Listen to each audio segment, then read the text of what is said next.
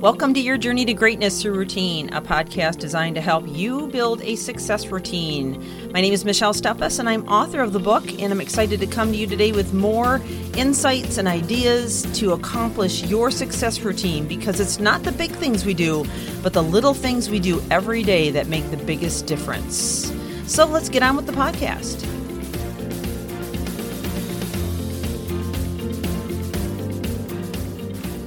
Welcome back to the podcast as we continue in this list that we've been going through to help you increase your EQ scores or emotional quotient.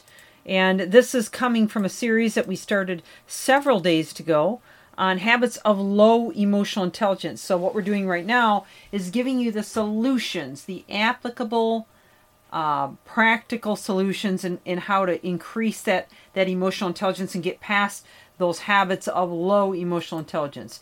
And so I hope this has been helpful to you. I would encourage you to share it with anyone that may be interested.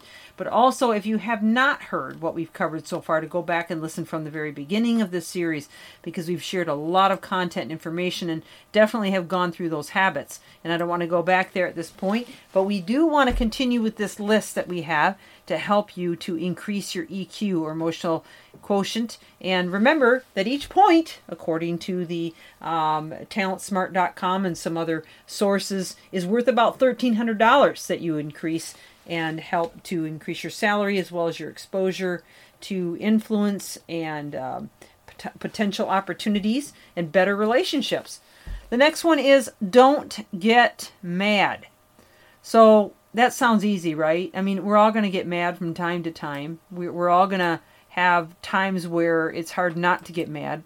And I get that. And so when I say don't get mad, what I am asking you to consider is, instead of just getting mad, rather choosing to funnel that anger in some way that can make it productive, okay?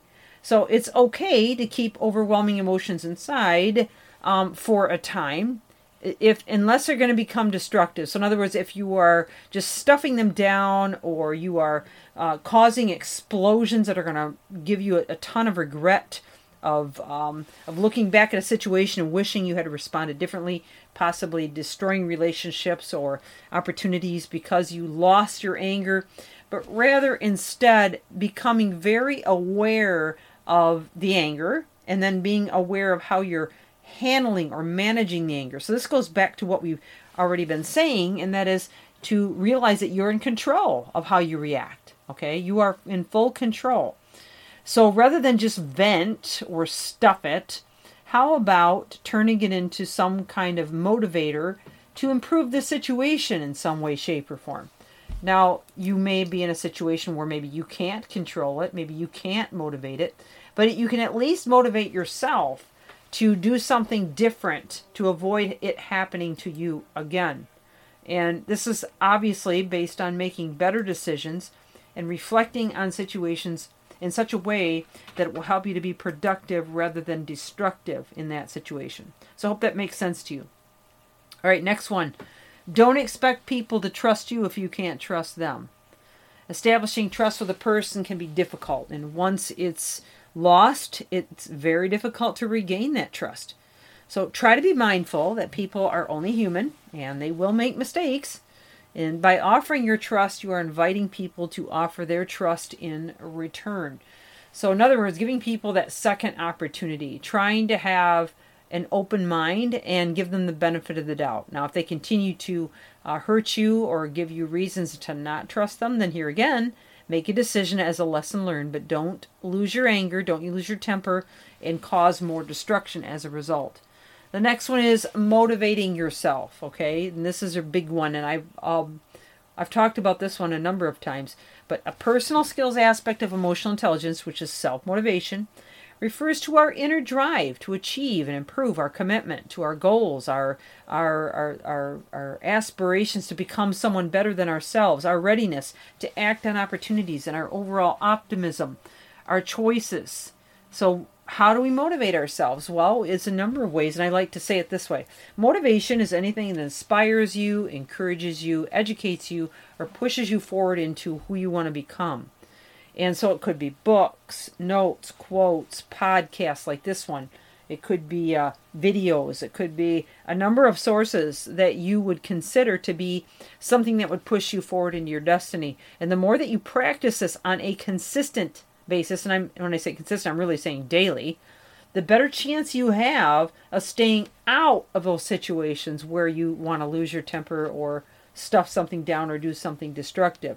So motivation is a key piece to this, and this is something that has to be adopted into your daily routine for it to be truly effective in the area of this podcast series.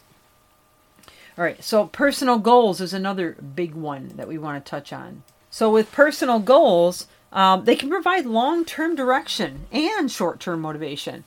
So get yourself a pen and paper, and every day think about where you want to be and what you want to accomplish. Set some targets, create a to-do list, prioritize that list, and base them on your strengths to make them relevant to you. And then ultimately, find a way to break them down, put time on your calendar to actually accomplish it, decide who you need to contact, what resources you need, what education you might need.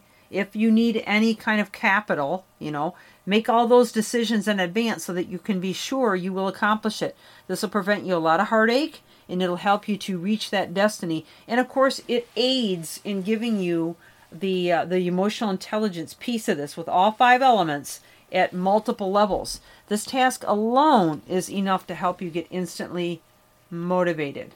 All right, and then I've got time for one more. We're going to wrap this up. Be realistic. When you set a new goal, be sure to give yourself realistic time frames, realistic endpoints, and realistic